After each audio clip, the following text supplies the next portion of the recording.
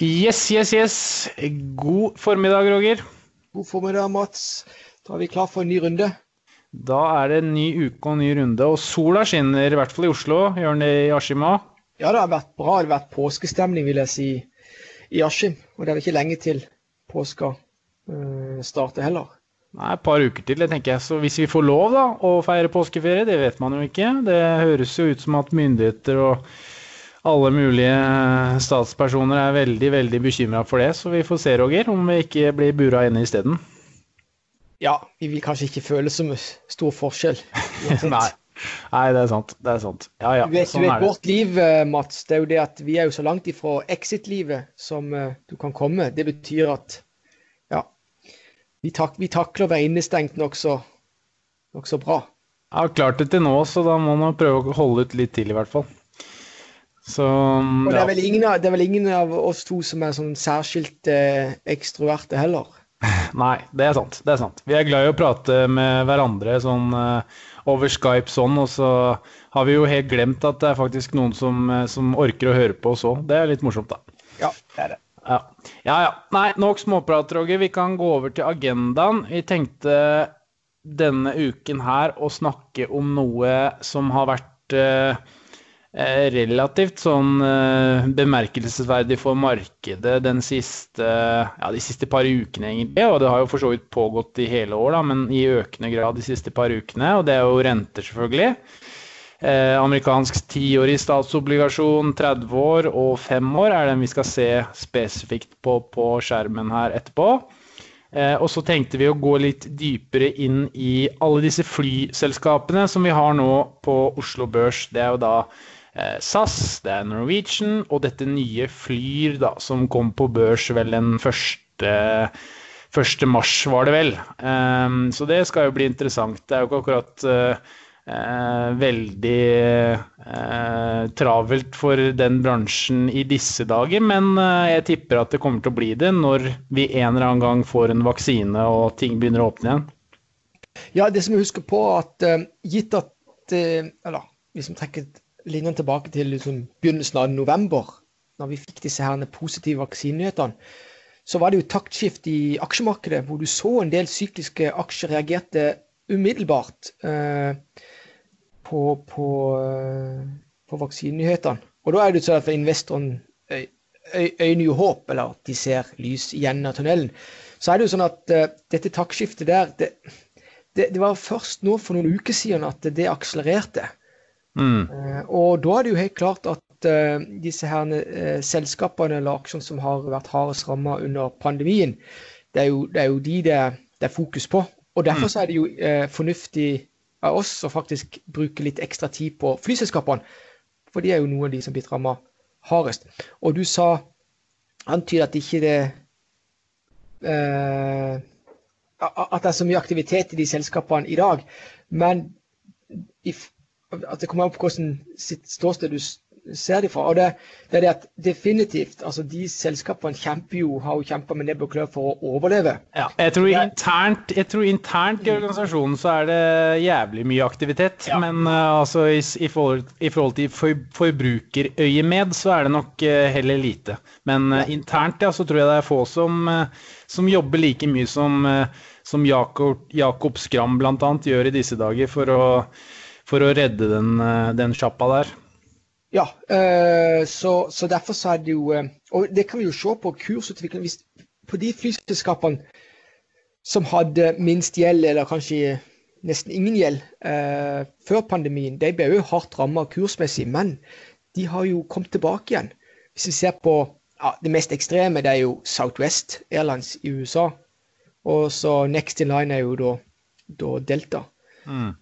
Og det er jo en kuriositet, altså det var jo min store helt, eller Warren Buffett, de kjøpte jo seg opp til 10% eierskap, både i Delta og i Southwest. De valgte faktisk å selge alt innehavet når det sto på så verst under pandemien, og i ettertid har jo det vært en dårlig beslutning, men det er viktig å understreke at beslutningene til Berkshire, de er veldig prinsippfaste, altså når de ikke har evne til å forutsi noe, altså i utgangspunktet, altså det er så mange ukjente, så er de opptatt av og ikke tape rett og slett hovedstolen på investeringene sine. Så derfor så faktisk det å gå ut. Men i ettertid så har jo de selskapene klart seg, i alle fall kursmessig, og det er jo fordi at markedet er forvolent, de ønsker seg fremover, og når når pandemien er over, eller at verdensøkonomien normaliserer seg, så skal jo folk ut og fly. Kanskje vi skal ut mer og fly på ferie og fritid, enn gjerne på jobbreise. Det kan så godt være, men du ser det i flere av selskapene, de som har hatt best balanse, de har gjort det sterkt på børsen i det siste. Bra, Roger. Hvis vi begynner på dette med renter da, så er jo det et hett debattert tema som på en måte man har snakket om nå i økende grad de siste par ukene. Det har jo nær sagt vært et sånt ikke-tema i egentlig ganske mange år, for renten har vært så lave at det har jo ikke vært noen jeg håper å si, trussel mot aksjemarkedet. Du har jo flere sånne sayings, TINA for eksempel, there is no alternative to stocks og så videre, på grunn av at du har hatt så lave renter. Men den siste perioden nå så har jo faktisk verdens viktigste rente, som man kaller det, den amerikanske 10-åringen, begynt å bevege seg ganske kraftig oppover. Den er vel nå i skrivende stund på 1,6, og utbyttegielden på S&P 500 er vel i området 3%, litt avhengig av hvordan man regner på det. Så du har vel en netto yield da, i favør aksjer på 1,5% nå, som er lavere enn det har vært på ganske lenge. Og det er jo klart at det har jo satt en liten støkk i markedet, spesielt innenfor kanskje disse ESG-aksjene, og ikke minst de teknologiaksjer som er preget av en stor andel av vekstselskaper som har inntjening ganske langt fram i tid, og således også har ganske høy belåning i forhold til litt mer trause selskap som typiske verdiselskaper, da, si Johnson & Johnson, Novo Nordisk og disse litt mer etablerte aktørene innenfor diverse andre bransjer. Og det har jo ført at vi har fått en liten sånn sektorrotasjon for eksempel mot tyngre råvareselskaper. Du kan se på de store oil majorsene i USA, man kan se på de store oil majorsene i Norge, og man kan se på en del litt mer trause og kjedelige selskaper som har kanskje fått en ny vår nå de siste par ukene, da, på bekostning av typisk litt mer spreke aksjer som for eksempel Nell og Sunrun i USA, som er liksom sånne ESG-selskaper, og ikke minst disse enda mer tech-baserte selskapene som du har en del av i den ene porteføljen din, Roger. Ja, det er jo viktig å skille her. Som en langsiktig investor så er vekst alfa og omega. Det er egentlig vekstselskapet du skal gå til, så fremt at den underliggende veksten vil inntreffe eller materialisere seg. Og da er det jo forskjell på de selskapene som tjener mye penger i dag og har gode marginer og vokser. De vil alltid være det foretrukne. Selskapet som da ikke har inntjening i dag, og all inntjeningen skal ligge lengt frem i tid, altså hvor det er usikkerhet om veksten faktisk vil materialisere seg og ende opp på bunnlinja og delt ut i cash til investoren. De er skumle. Sånn at det er viktig å forstå at den mekanismen vi har i markedet nå, når rentene stiger, så blir jo de selskapene som tjener masse penger i dag, de blir mer attraktive relativt sett enn disse her vekstselskapene. Dette har noe med diskonteringsfaktor å gjøre, men som vi er inne på, de selskapene, ta for eksempel Apple som er mest ekstreme, eller Microsoft for den saks skyld. Hvis de faller som en følge av at renta stiger, at investoren roterer over i finans- eller energiaksjer, hvis de faller i en sånn prosess, så vil de egentlig bare fremstå som røverkjøp. Derimot, hvis det er selskapet som det er vanskelig som ikke har inntjening, men skal ha det i langt frem tid, de er mer risikable, for de blir det vesentlig dyrere å kunne konkurrere om kapitalen lenger frem i tid. For de har jo da gjerne et betydelig kapitalbehov, men det har jo, Microsoft og Apple har ikke det. De bruker faktisk sånne kurser til å kjøpe tilbake egne aksjer. Så det er viktig å holde fokus, ha riktig fokus når man ser på store kursbevegelser på tech-siden. Mm. Portefølje, den norske porteføljen min, den jo veldig syklisk skrudd sammen, mens de amerikanske porteføljene som ligger ute på Shareville, det er jo tech, men det er vekst, og det er større sannsynlighet for at den veksten vil inntreffe. Derfor så, om de faller, så tar jeg det med knusende ro. På samme måte som jeg tar det med knusende ro når Equinor for eksempel skulle falle. På grunn av for eksempel at oljeprisen faller eller renta faller, ikke vel? Så det er viktig. Så konklusjonen er det at som investor skal du alltid søke vekstselskapet hvor det er stor sannsynlighet for at veksten vil inntreffe. Og vekstselskapet som er umodne, det vil si at for å nå den veksten så må de da hente betydelig mengde kapital. For det blir det dyrt. Så for den trente investor så er det mye, så ligger dette i ryggmargen i utgangspunktet når renten tikker opp eller tikker nedover. Du vet hvilken effekt renta har. Det er den mest alvorlige effekten når det kommer til verden, så det er renta som står for. For dette, den behandler egentlig alle kontantstrømmer i bunn og grunn likt. Men til syvende og sist, det som dikterer noe, det er jo underliggende vekst i selskapene. Og det er det selskapene selv som dikterer mer eller mindre. Det ene er at kaka blir større selvfølgelig når globalt BNP vokser, men stordelen av veksten går jo på om du kan disruptere eller konkurrere mot andre i din bransje, sektor, industri, og at du blir vinner av den grunn. Og det er jo det Apple har gjort, det er det Microsoft gjør. Så det er jo som min take på det, så er det viktig at tech-selskapet faller i dag, så er det mange av de som bare vil fremstå som røverkjøp som en følge av denne prosessen, mens det er mange da som vil erfare at det blir nesten umulig å hente kapitalen på attraktive nivåer, som jo gjør at du vil tape i konkurranse.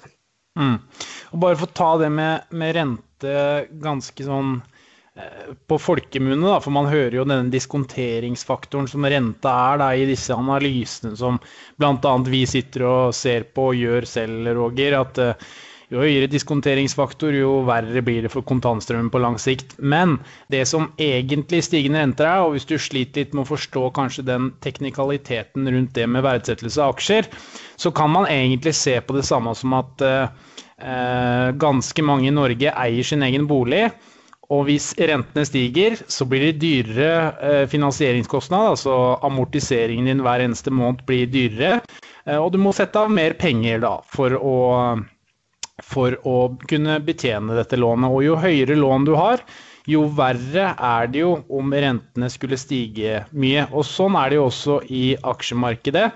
Og det gjør jo da at det favoriserer i et stigende renteklima selskaper som da har lav belåning og en god kontantstrøm i dag. For de har da muligheten til å fortsette en vanlig drift uten å være så påvirket som for eksempel et selskap da som har veldig høy belåningsgrad og ingen inntekter. For alt annet like da, så må de betale mer for lånene sine, og det er jo selvfølgelig ikke bra.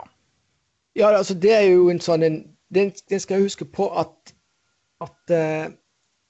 hvis jeg skal prøve å forklare det, ikke nødvendigvis enklere, men ifra en interessant innfallsvinkel som stammer fra et sitat, ordtak som ble definert 600 år før Kristus. Og det er jo han Aesop som sa at en fugl i hånda er det samme som to i bushen, altså i skogen. Og det er det at hele tiden du sammenligner, vi lever i en relativ verden, så du gjør hele tiden avveininger om det du har i dag, er du villig til å offre det for å få litt mer i fremtiden.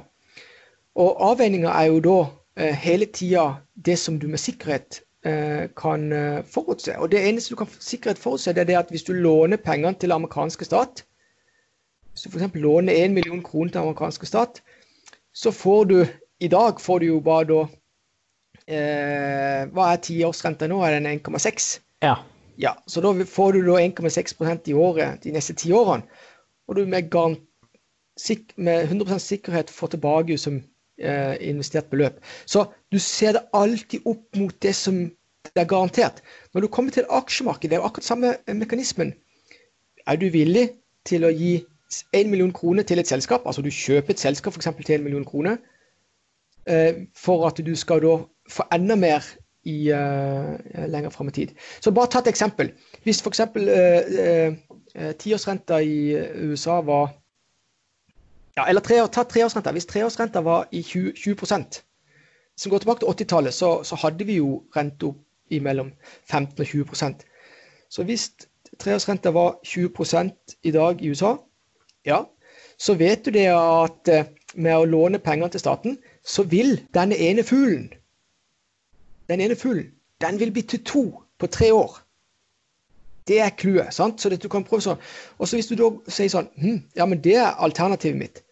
Hvis jeg da kjøper et selskap til 1 million kroner, hva det, etter du har justert for alle ting, hvor sikker du på å få mer enn 2 millioner 3 år frem i tid? Så det blir så helt alternativet til noe som sikkert. Og det derfor den derfor obligasjonsrentene i USA så viktig å følge med på. Det det som egentlig dikterer hvor mange en fugl i dag blir til i fremtiden.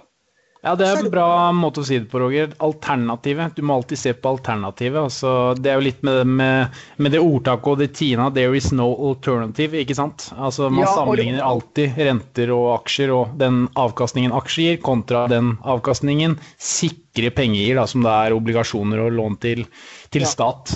Og derfor vil jeg påpeke, Tina-begrepet, det bare bullshit. Det alltid et alternativ.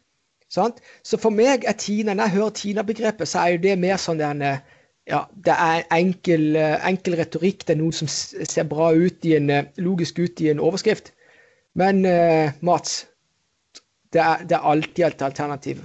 Ja da, det jo en tabloid greie selvfølgelig, og alle elsker jo korte akronymer og ting og tang og feste ting på, men det har i hvert fall vært litt sånn at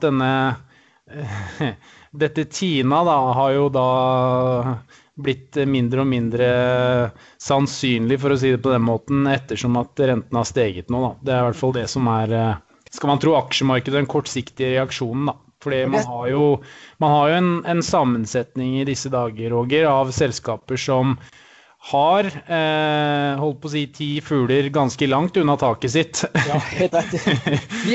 Så det gjør jo selvfølgelig at jo flere sånne typer selskaper du har, jo verre blir jo da hvis rentene stiger.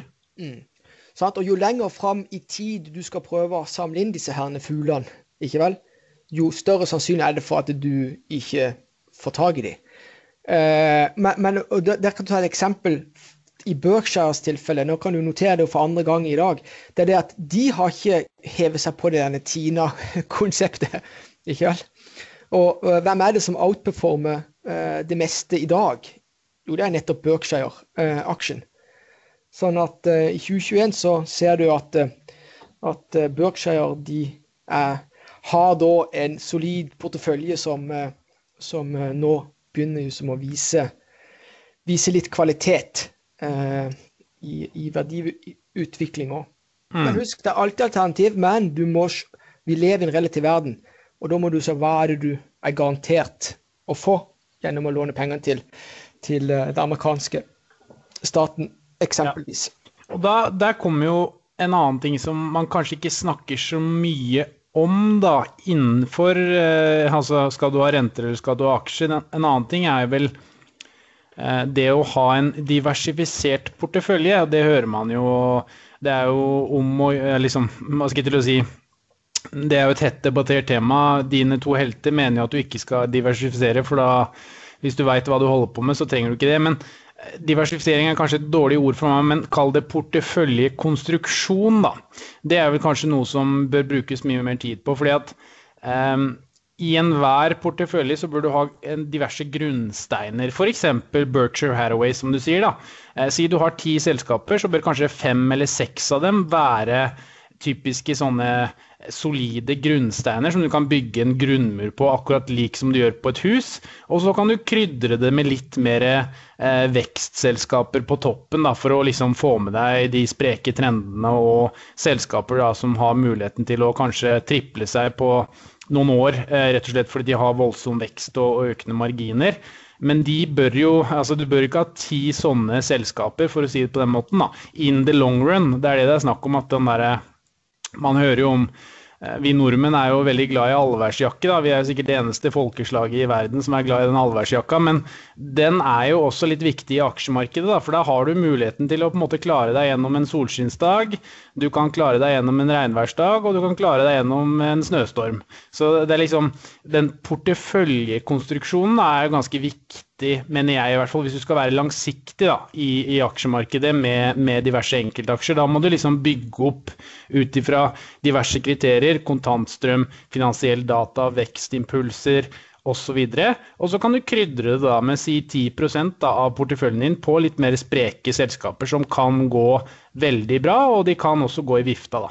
Da vil du alltid over tid på å si, passe på pengene dine og bevare kapitalen din, samtidig som at du da har en del lodd som kan selvfølgelig gå bra, og så kan de gå dårlig da. Men det er jo litt av det som er keyen også. Altså, det handler om å ivareta kapitalen sin, og det gjør du ikke hvis du har 100% i sånne, kall det lodd da.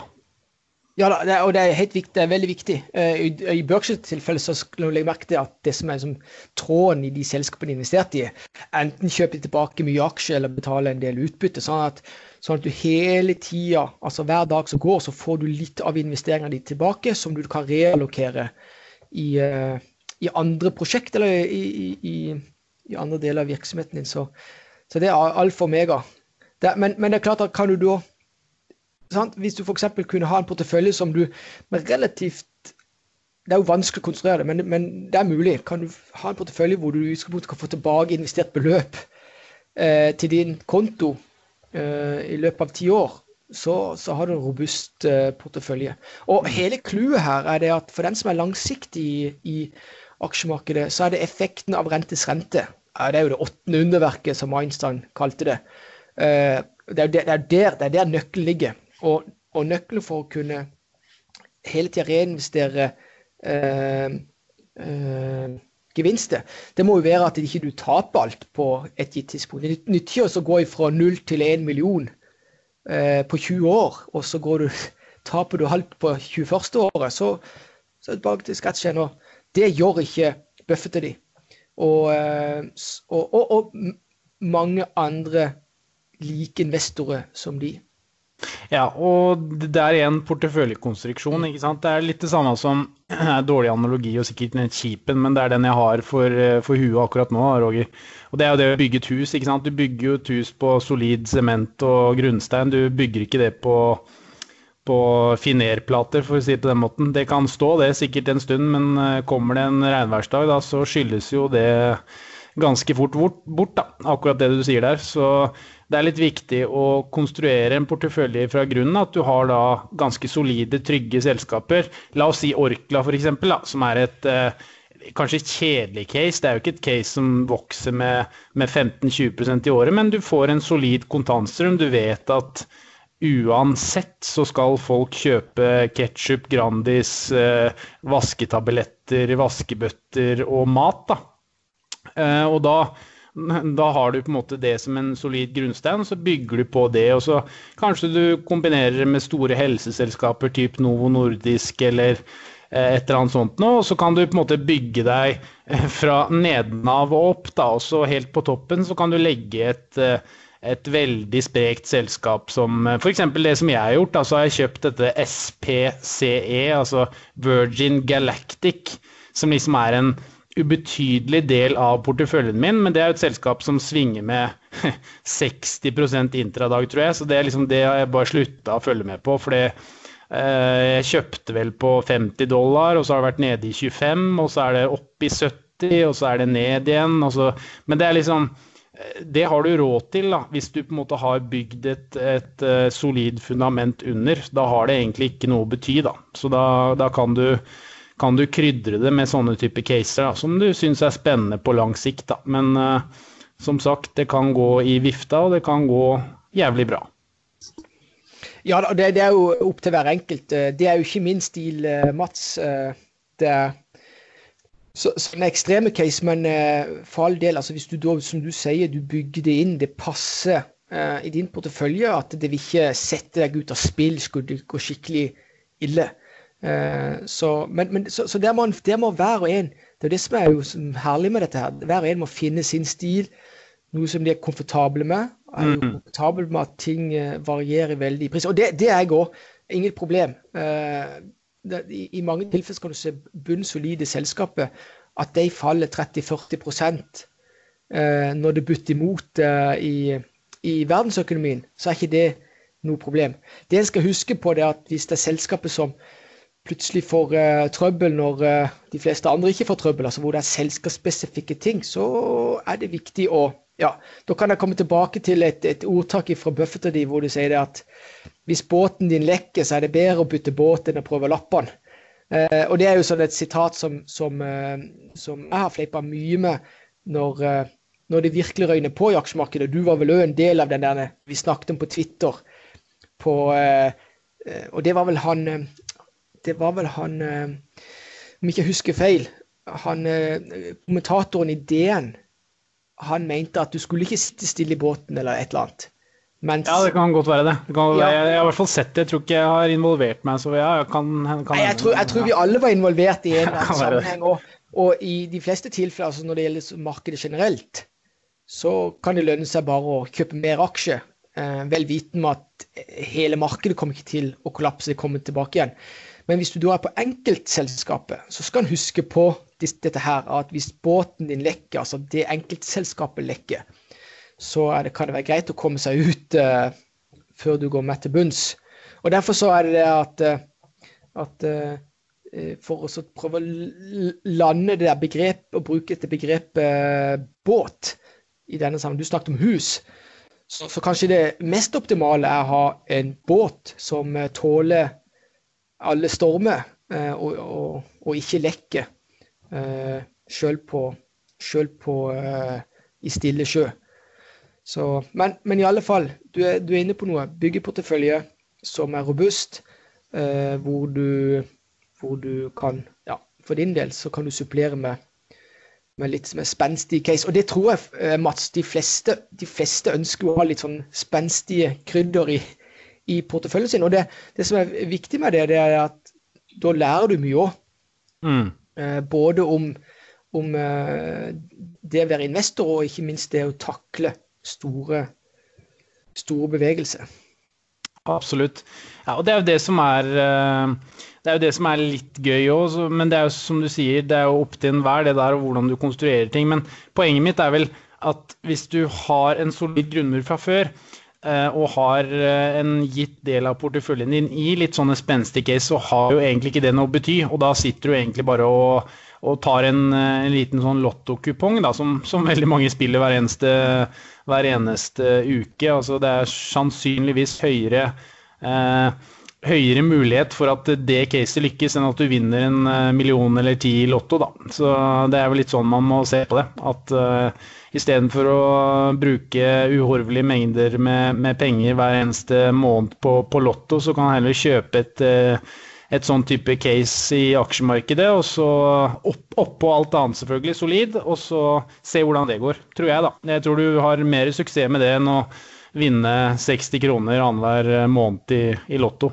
Ja, ellers det jo en kjent ting, altså, hvor mange gjør en stor feil, det det at og det går på det konseptet at det smerter å tape mer enn det gleder å vinne, og da det sånn at når ting du har satset på plutselig begynner å gå.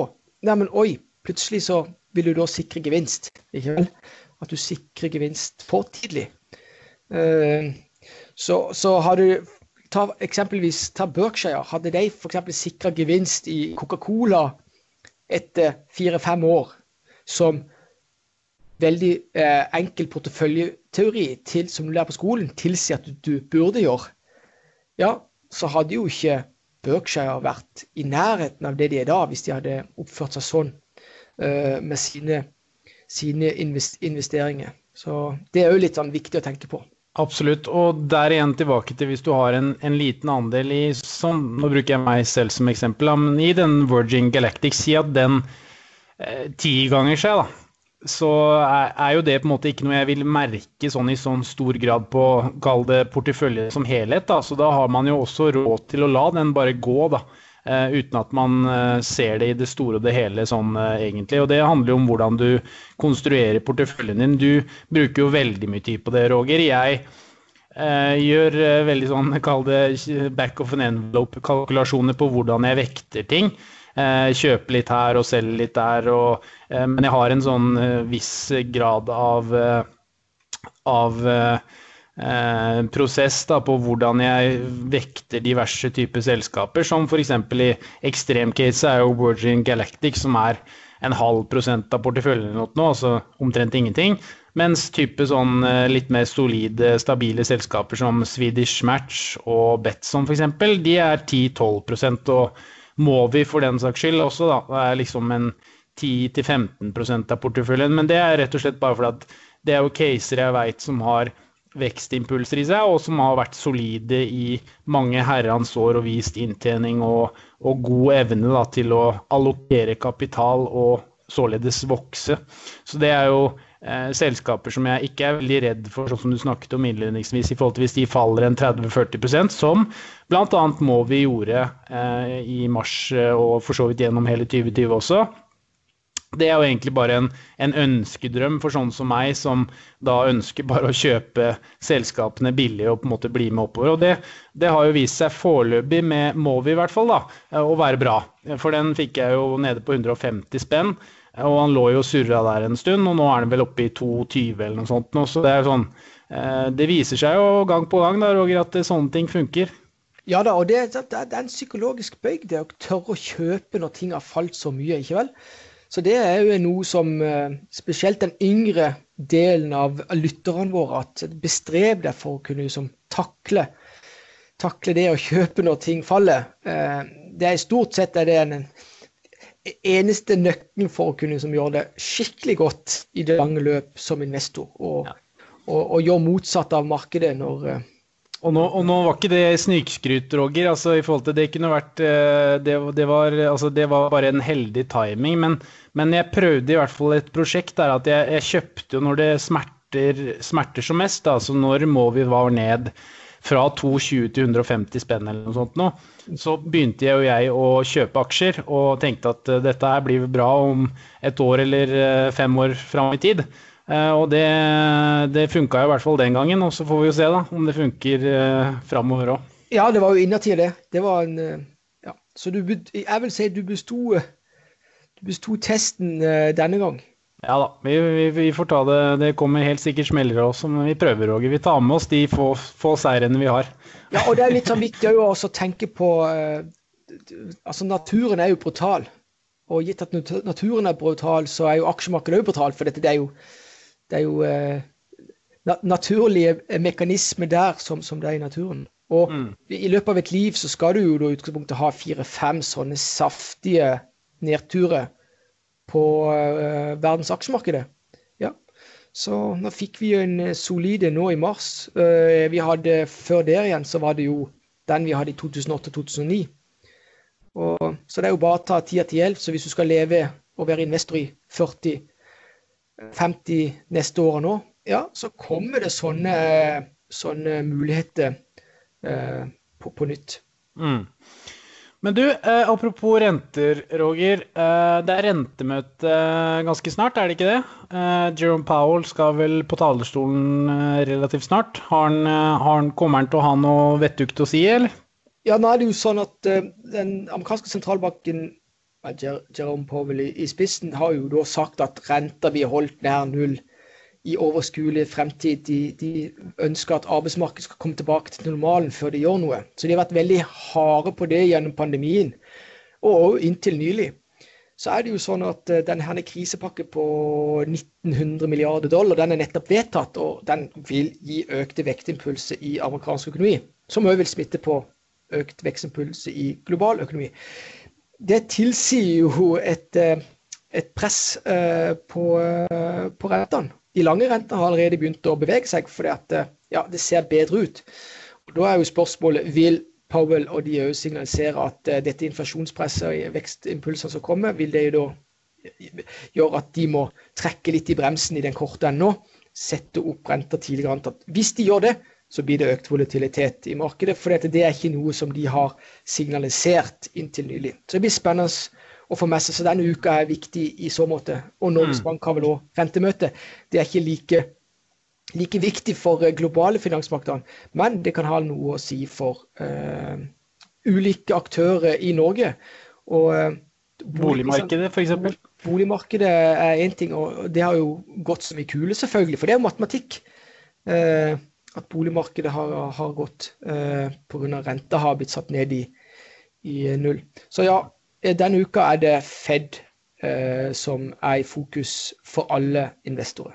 Ja, jeg mener i hvert fall at de sa ved tidligere rentemøte at de antok da at renta ville ligge tilnærmet på null til og med ved utgangen av 2023, tror jeg. Så det vel kanskje det som markedet posisjonerer seg litt for nå, da, at det kanskje skal framskyndes litt eventuelt. Det jo eventuelt den der downside-triggeren, da, hvis man finner ut at det blir 2022 i stedet, for eksempel.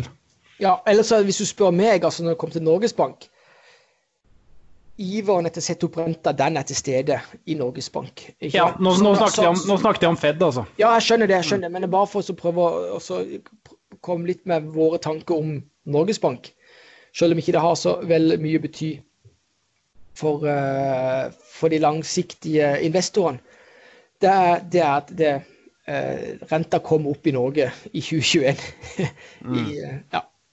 De ganske bull på å sette opp renta i Norges Bank der. Ja, det jo til en viss grad også fordi at, som vi har snakket om tidligere, Roger, i forhold til at Norges Bank har jo kanskje begynt å ivareta denne boligprisutviklingen litt for mye og tatt inn det litt for mye i sine kalkulasjoner, da, for det skal de jo egentlig ikke gjøre, men de har jo et veldig fokus på det, og det snakkes jo veldig i mediebildet om boligmarkedet også, og det jo gode grunner til det, men i utgangspunktet så skal jo ikke Norges Bank ha det inne i sine kalkulasjoner, ja, de skal jo se på økonomien som helhet, men jeg kan jo på en måte forstå problemstillingen også med, spesielt her i Oslo, der prisene jeg holdt på å si, ut av proporsjoner for i hvert fall litt mindre leiligheter.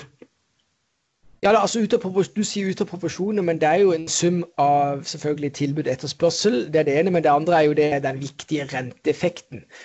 Til syvende og sist, så om renta kommer noe opp i Norge i den korte enden, ikke vel, så det fremdeles veldig attraktive finansieringskost. Ikke vel? Og da kommer vi tilbake til den helt til alternativet, altså kapitalen strømmer der. Alternativet best, og da i boligmarkedet så det som det en tryggere asset enn det meste. Derfor så ser du at når renta settes ned eller endrer seg, så tyter det ut umiddelbart i boligmarkedet, og det jo for boligmarkedet har en underliggende risiko i seg som relativt lav. Absolutt. Bra, Roger. Jeg tror vi går videre på det vi begynte litt i innledningen med. Det jo denne flybransjen som har vært i hardt vær nå over en lang periode. Og for de som følger oss på YouTube, så har jeg da fra 1. mars, som da dette Flyr-selskapet ble notert på børs, også ivaretatt av SAS og Norwegian. Og som man ser så begynte jo utviklingen i Flyr veldig bra, og den steg vel 30% vel i løpet av de første dagene, før den har falt ned og nær sagt flat da, siste 15 dagene. Og dette Flyr jo ganske interessant, Roger, for det jo egentlig en samling av han heter Bråten, han som orkestrerer bak det. Det jo en samling av tidligere Norwegian-ansatte som nå da prøver å etablere et nytt nytt selskap i Norge, som skal fokusere da på storparten innenlandsreiser, og krydre dette med populære sånne, man kaller det jo melkeruter til Malaga, Gran Canaria, etc., som det høy demand for blant norske forbrukere da. Og det klart, å komme inn i dag med full lommebok, som da Flyr gjør etter en vellykket emisjon, og skal nå da ut og etablere seg, kjøpe fly som da åpenbart på billigsalg. Jeg så litt på prisene på en sånn vanlig 737, et sånt vanlig passasjerfly rett før sending her, og det vel på $100 millioner. Jeg tipper du kan dele det på 2 i dagens marked i forhold til hvis du skal kjøpe noe. Så det klart, slikt sett så det jo interessant at et selskap kommer nå med en ganske full lommebok og skal etablere seg inn i et marked som ligger med brukket rygg. Da tenker jeg jo da på SAS som i problemer selvfølgelig, og Norwegian som i kjempeproblemer. Ja, eller når vi snakker om flybransjen, så har jeg lyst å se litt mer dybden på industrien som helhet. Og da det jo viktig, hvilke premisser har et flyselskap i dag? Jo, premissene veldig enkle. Det finnes 2 produsenter av fly i bunn og grunn. Det europeiske Airbus, og så det amerikanske Boeing. Og da jo klart at det jo i bunn og grunn et duopol. Det veldig komplekst å være kjøper av produkter som blir produsert i en sånn type duopol-situasjon. Det det at de listeprisene som opereres med, de veldig vanskelig å forholde seg til. Det du kan eller må anta, det det at de mest lojale og største kundene til disse selskapene, de får alltid de beste prisene. Og da kan jeg ta sånn eksempelvis, mest sannsynlig når Norwegian tilbake i 2012 booka eller bestilte 222 fly, tror jeg det var, henholdsvis for Boeing Airbus, så bestilte de den mengden, for da vil de få kvantumsrabatt, ikke vel? Og det vel og bra å få kvantumsrabatt, men mest sannsynlig så vil et selskap, for eksempel sånn som Southwest Airlines, som bare har Boeing-fly, det ingen som mest sannsynlig får lavere pris uansett kvantumrabatt enn Southwest. Så du skal på denne opsjonsverdien på sånne store flyordre. Den ikke like kanskje stor som de fleste tror. Og det fordi at det ikke nødvendigvis ikke et velfungerende flymarked, gitt at det 2 aktører. Sånn at når alt kommer til alt, så handler det om å være et selskap som har en relativt bred flåte, har et godt kundeforhold over tid hos flyprodusentene, sånn at du hele tiden vet at du får de beste prisene, kanskje bedre pris enn konkurrentene uansett, når du skal fornye flåten. Men når du kommer til for det enkelte selskapet, når de skal konkurrere med andre, så jo tilgangen på å fly fra A til B på de riktige tidspunktene, altså det vi kaller for slots, den som har rettighetene på de og de slotsene, det de som har verdien. Og da kan jeg bare skyte inn det som, bare for å lage et bilde på det, og dette jo litt tabloid sagt, men for Norwegians del som på mange måter nede i kjelleren, gitt at denne pandemien rammer alle flyselskaper, så har ingen i utgangspunktet mistet sine slots. I en normal situasjon så det vel reglene sånn at hvis ikke du klarer å opprettholde 80% trafikk på din tildelte slott, eller den slotten som du har rettighet på, så mister du den. Men på grunn av pandemien så har jo som de reglene blitt satt til side. Og derfor så det viktig at når flymarkedet åpner for fullt etter pandemien, da må du være klar med fly, med bensin i, for å kunne opprettholde slotten din. Og der har du Flyr sitt dilemma. Klart at de kan fly på mange ruter, men sånn billedlig sagt, og dette tabloid, sånn at jeg understreker det, så det sånn at mens Norwegian og SAS har rett til å frakte passasjerene på de best gunstige tidspunktene på dagen, så må Flyr som skal etablere seg og konkurrere mot SAS og Norwegian, de må jo da fly passasjerene sine nærmest på natta, ikke på natta, men du skjønner at på litt ugunstig tidspunkt. Så her det fordel og ulempe. Så å være gjeldfri I dag, det ikke en super, det ikke en sånn super trigger fra mitt ståsted. Det som en supertrigger, det at du har en håndterbar balanse, sant? Men at du faktisk har rettighetene til å fly på de riktige tidspunktene.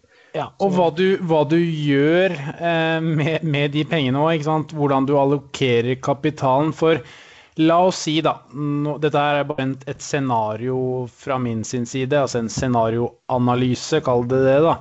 Det jo at Flyr nå da klarer å få tak I masse fly på billigsalg, og klarer rekordraskt å etablere seg I forhold til rutenett og de tingene der, og får opp en modell der de tjener penger, så har du jo en fordel.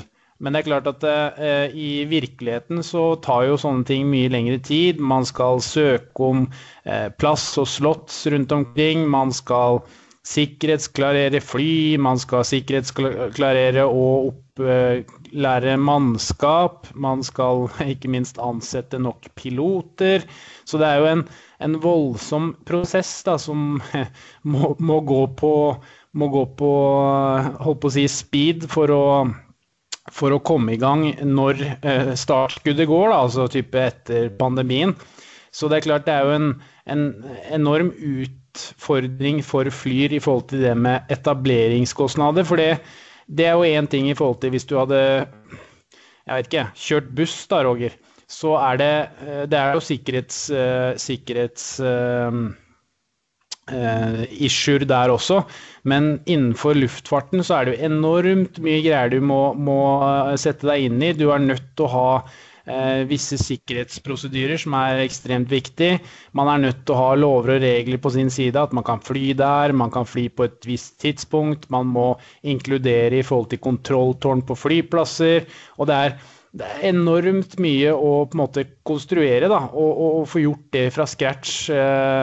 Det tar ofte litt lengre tid enn hva man skulle tro da. Så det også en viktig ting I forhold til hvis Flyr skal lykkes da, så de nødt til å på en måte ha en god prosess på det og ha konstruert det på forhånd, og det, la meg understreke det kan godt være at de har, for det erfarne folk I ledelsen der som har lang erfaring fra luftfart og helt sikkert et godt nettverk også, men det ikke bare da og holdt på å si starte et flyselskap fra scratch, rett og slett på grunn av sikkerhet og alle disse reguleringene som innbefatter da fly.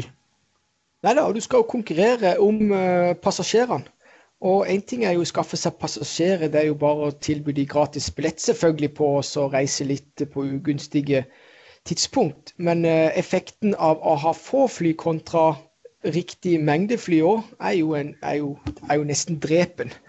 Så jeg husker på det, Norwegian har jo sin opprinnelse fra nå vet ikke jeg, det tar jo på stående fot, men jeg lurer på om det 1993 eller noe sånt. 19 pil og bue? Ja, jeg tipper 1993. Men sånn at det tar tid dette her. Men tilgang på riktige rute, altså det riktige slotsene, det alfa og omega. Så, og nå kommer vi I en situasjon hvor da nye Norwegian, nå har balansen blitt adressert. De har jobbet på spreng for å komme dit. Men det jo klart at de gjør det fordi at de ønsker å være klar når startskuddet går igjen. Når det faktisk blir sånn at det vanlige regler som gjelder, da må du opprettholde tilbudet ditt på de slotsene. Hvis ikke så vil jo Flyr og disse andre komme og grabbe de. Men der ligger verdiene. Så jeg tror ikke de Flyr får det lett å konkurrere med SAS og Norwegian I Norden over tid. Så det blir spennende å se. Absolutt. Og når vi inne på Norwegian, Roger, så kom det jo I forrige uke de jo I en sånn Chapter 11-prosess I Irland, og det har jo vært mye skriverier fram og tilbake der I forhold til videre drift og så videre, men nå har de I hvert fall kommet med et nytt restruktureringsforslag da, der de skal hente 4,5 milliard kroner, som da fordelt på eksisterende aksjonærer, nye aksjonærer og såkalt hybridkapital, at man konverterer gjeld til aksjer, da, som har blitt gjort i stort monn det siste året uansett, men en fortsettelse på det. Og det nye slankere Norwegian, om man kan kalle det, vil da ha 53 fly og har redusert da gjelden sin med 20 milliarder. Nei, til 20. Jo, for så vidt, ja, til 20, selvfølgelig. Fra 70, eller hva det har vært for noe. Og vil da kun drive med innenriks flyging, akkurat det samme som Flyr, og da krydre dette med lønnsomme utenlandsturer til for eksempel Granca og alle disse stedene der vi nordmenn så glad i å dra da. Så det blir jo i prinsippet to selskaper her nå, Flyr og Norwegian blir jo omtrent det samme da. De satser jo på det samme. Norwegian har jo sagt det nå at de skal slanke seg helt ned, bli kvitt en del gjeld og begynne å bli lønnsomme på sine ruter før de da kan ekspandere, noe som de ikke nødvendigvis gjorde under Bjørn Kjos. Da var det jo ekspansjon og kostnader etterpå. Så det blir jo i prinsippet to like selskaper da, Roger, og da blir det jo spennende igjen å se hva SAS gjør, om de fortsetter denne long-haul-satsingen sin, altså flyturer til USA, flyturer til, jeg vet ikke, Afrika og så videre. I så fall så blir jo de den eneste i det segmentet en liten stund fremover da, som gjør at de da kan skille seg på andre måter. Så denne pandemien har gjort at dette flyspacet i Norge og for så vidt internasjonalt også blir jo ganske interessant da, fordi ethvert selskap har begynt å skifte strategi og taktikk og bygd seg opp nær sagt fra scratch, mens noen da fortsetter å holde på det eksisterende tilbudet som de hadde før pandemien. Og slike ting kan jo både være bra og dårlig, for å si det på den måten. Det ligger jo i kortene at lengre turer, i hvert fall en periode fremover, blir dyrere. Det jo naturlig. Men etter hvert så kan det jo godt være at disse, både Flyr og Norwegian, eller en av de eller begge, kommer til å satse da for eksempel på USA-turer og disse long-hauls-turene, forutsatt da at de profitable og lønnsomme. Så det blir jo et veldig interessant space å følge med på fremover, i kombinasjon med at kanskje det blir færre forretningsreiser, men mye mer såkalt leisure-reiser, eller fritidsreiser, og hvem som kanskje blir dominerende på det feltet der. For sånn som det var før pandemien, så var vel SAS dominerende på forretningsreiser, meg bekjent i hvert fall, mens Norwegian var flinkere på disse fritidsreisene. Og så blir det jo spennende å se hvem som satser på den ene og den andre brukergruppen. Da. Om jeg vet ikke, Flyr velger å gå litt mer inn for de businessreisene, og Norwegian får ferie. Det får vi jo bare vente og se. Da. Men alle de komponentene der også blir jo en interessant og spennende føljetong å se på videre, Roger. Ja da, Flyr i utgangspunktet, hvis jeg liker å sette bilde på ting. La det være sagt, det gjelder vel deg også, hverken meg eller deg har interesse hverken i Flyr, SAS eller Norwegian. Nei. Så for meg jo som Flyr mer en sånn gjedda i sivet. De håper at SAS eller Norwegian, altså de bukker under, og at de mange attraktive slots blir up for grabs og sånt noe. Sånn at det egentlig kortsiktig så det liten risk for investorens kapital på et eller annet vis, mens oppsiden stor hvis noen feiler. Jeg mener jo det ligger litt i kortet at det for mye verdi i slotsene og rutenettet til Norwegian at noen vil at det vil slippe, rett og slett. Du opportunistisk da, som Flyr i hvert fall, altså åpenbart når du starter, holdt jeg på å si, på en foreløpig bunn da, i en krise her nå, som vi inne i forhold til det med reiseliv, så man i høyeste grad opportunistisk, og så blir det jo så det jo hvordan du agerer videre som på en måte setter premissene for hvordan dette går da. Ja, eller så har vi hatt disse her, vi har vel snakket om det før, disse hjørnesteinsinvestorer, Mats. Ja. Det sist nå, det Spetalen og Fredelig, tror jeg, ikke sant? Alle de har jo vært med å kapitalisere opp, tror jeg, Flyr. men det ikke gitt at de er aksjonærer der i dag, altså. Jeg tror de har solgt det, faktisk. Ja. De fleste. Så jeg så ifølge Finansavisen, dette er jo Finansavisen som har skrevet om, så er jo de også høyaktuelle i Norwegian. Men det er jo viktig å si at det er jo ikke langsiktige investorer dette er jo mer en sånn arbitrasje sannsynligvis, at de låner penger mot en forhåpentligvis OK gevinst tilbake. Så man skal ikke bli overrasket hvis de aksjene havner i fanget i markedet ganske kort etter den emisjonen, altså. Ja, sant, og det er jo, altså, ulike investorer har ulik approach til markedet. Noen er kortsiktige og mestrer det, noen er langsiktige og mestrer det, så det er jo som om man finner sin stil, rett og slett. Ja, og så er det der med den som jeg har vært ganske fan av, så den kraften av å ha cash da, når ting biter. Og det ser man jo for eksempel i Flyrs tilfelle, og ikke minst i Norwegian tilfelle. Altså har du cash som investor da, så har du jo en mye høyere forhandlingsmakt i forhold til det å gjøre en fordelaktig deal. Da. Det samme har jo Berkshire Hathaway gjort, og ikke sant? De har jo brukt mange kriser, de brukte jo finanskrisen blant annet til å ta store eierandeler i disse investeringsbankene mot en hyggelig return, for å si det på den måten, så man skal ikke undervurdere det heller, at det er jo et spill der i forhold til de som har cash og mulighet til å bidra, og således da kan konstruere seg en god deal. Og det er jo helt fair, altså, jeg skjønner jo det, at folk vil gjøre det, altså, folk vil jo tjene penger, sånn er det jo. Og derfor det er ikke noe feil i det.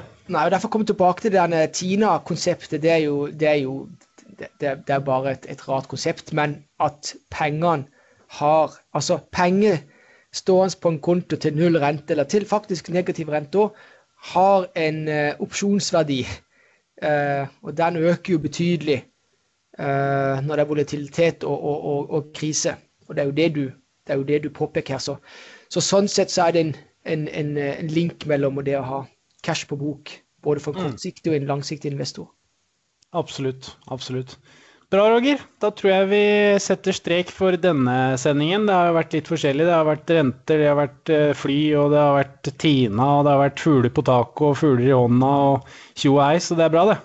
Men kunne du sett, jeg er helt enig, det var en god, og så er det fornuftig at vi begynner å dele litt om flybransje som industri, og ikke minst disse her selskap, disse industriene og bransjer som har slitt mest under pandemien. Jeg vet ikke om du kunne sjekke opp for eksempel Southwest sin aksjekurs helt på slutten, og det er LUV i så fall er tikkeren. Løv. Jo, den er på $61 og er vel opp 47% på et år. På et år, ja. Og 30% year to date. Ja. Så de er vel faktisk, skal vi se her, de begynner å nærme seg tidligere topper. Jeg tror tidligere, eller i hvert fall 5-årstoppen er på 65. Så de begynner jo å krype nærmere tidligere all-time high, ser jeg. Og dette, bare for å si det sånn, altså, det er en sammenheng med, altså, det som er fordelen til Southwest, altså, de har i bunnen ikke gjeld, altså. Så det er et av de mest robuste flyselskapene der ute. Men de har jo, alle disse selskapene, spesielt de amerikanske flyselskapene, de har vært gjennom enorme nedturer. Og nå har du kommet til en situasjon hvor du har egentlig 4 store flyselskaper i USA som deler markedet seg imellom. Så har de jo American Airlines blant annet, altså de er de svakeste, altså hvor de er svakest stilt, mens på toppen har du da Southwest, og så next in line er Delta. Så jeg vil tippe at Delta-kurs nå, DAL, bør være opp. Men dette selskapet her eide Berkshire 10% av før krisen inntraff. Ja, det er litt samme der, så det er 30% opp på året, 23% opp i år. Ja. Og ja, de har jo litt lengre siden i 98 så var vel den på $132, så har det jo skjedd ganske mye siden den tid. Men tilbake til pandemien, så er det ikke langt unna. Nei, det er akkurat det. Og Southwest, for eksempel, det er jo den største kunden til Boeing. Og da er mitt poeng, jeg vet ikke, men det vil jo overraske meg om at det ikke ligger latent i kundeforholdet. Boeing, det gir aldri kvantumsrabatt som gjør at at de andre får billigere fly enn Southwest på denne basis. Så sånn det. Nei, jeg synes det var en spennende... Absolutt, og så kan vi ta inn det også som kanskje ikke nødvendigvis bra da, for flyselskapene nå, det jo at oljeprisen på, jeg ser på skjermen her nå, så den på $69. Det jo ikke, alt annet like jo ikke det bra for flybransjen, så det også jo en ting å ta i betraktning hvis du har lyst til å investere i flybransjen da. Ja, det helt rett, men vi nødt til å sette to ting sammen, og det ene det at høy oljepris jo sterkt linket til global vekst. Og uten global vekst så det i alle fall natta. Så hvis det ikke underliggende vekst i økonomien og bare oljeprisen har steget av en eller annen grunn, altså at det bare inflasjonsstyrt oljepris, det drepen. Men akkurat nå så handler det om at vekstimpulsene i verden, verdensøkonomien, altså motoren, de begynner å akselerere igjen. Absolutt. Og så må man se på, det var vel Bjørn Kjos som sa det, at han syntes det var helt ordentlig han med stigende oljepriser, for da nettoeffekten av det var jo at han hadde nye fly, og de var mye mer fuel efficient enn de fleste andre selskaper, så han tjente jo på det, mente han da. Og så kan man jo tolke det som man vil da. Selvfølgelig, han sitter jo og prater for sin syke mor, men det også jo en case å se på at hvis man skal investere i et flyselskap, så bør man jo se på de som har en flåte av relativt nye fly, for de jo da mye mer drivstoffeffektive enn de som har gamle fly da. Ja, ellers det naturlig. Jeg får prøve å gjøre en henvendelse og så spørre om vi kan få både Flyr og Norwegian i studio når teppet har lagt seg og vi skal begynne å konkurrere igjen. Så det blir jo veldig spennende. Om Jeddah i Sive Flyr klarer å ta tag i noen attraktive slotts og kunne bygge derifra, og om Norwegian får inn de investorene de trenger, den kapitalen de trenger. Så det blir spennende, Mats. Ja, det blir det. Jeg håper jo at det blir satt i gang turer til USA, for jeg skal rett til Florida når dette her greiene ferdig, Roger, og se på Victor Hovland spille PGA-tur, det jeg ikke i tvil om engang. Ja da, og det jo fritidsreise, vi kommer mennesker, vi ønsker å reise. Og de billettene nå i startfasen, de blir jo billige. Det finnes jo, altså, det bare helt logikk i det. Billetter kommer til å gis bort gratis. Selv om de nærmest ble gitt bort gratis før pandemien nå, så kommer de i alle fall til å bli nesten gratis nå. Så da blir det markedspuls fra TP Sawgrass golfbane, Roger, mens vi har Hovland på venstre flanke, og så prater vi markedet på høyre flanke, så det blir bra. Ja, det blir kjempe. Ja, men bra, Roger. Da setter vi strek for denne uken, og så ønsker vi alle våre lyttere og seere en god børsuke, og så prates vi igjen til uka. Ha det bra!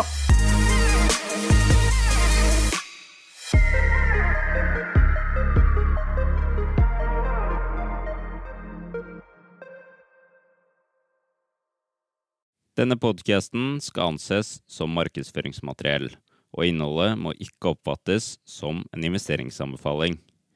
Podcasten kun ment til inspirasjon og informasjonsformål. Nordnet tar ikke ansvar for eventuelle tap som måtte oppstå ved bruk av informasjonen i denne podcasten. Les mer på disclaimer-siden på nordnet.no.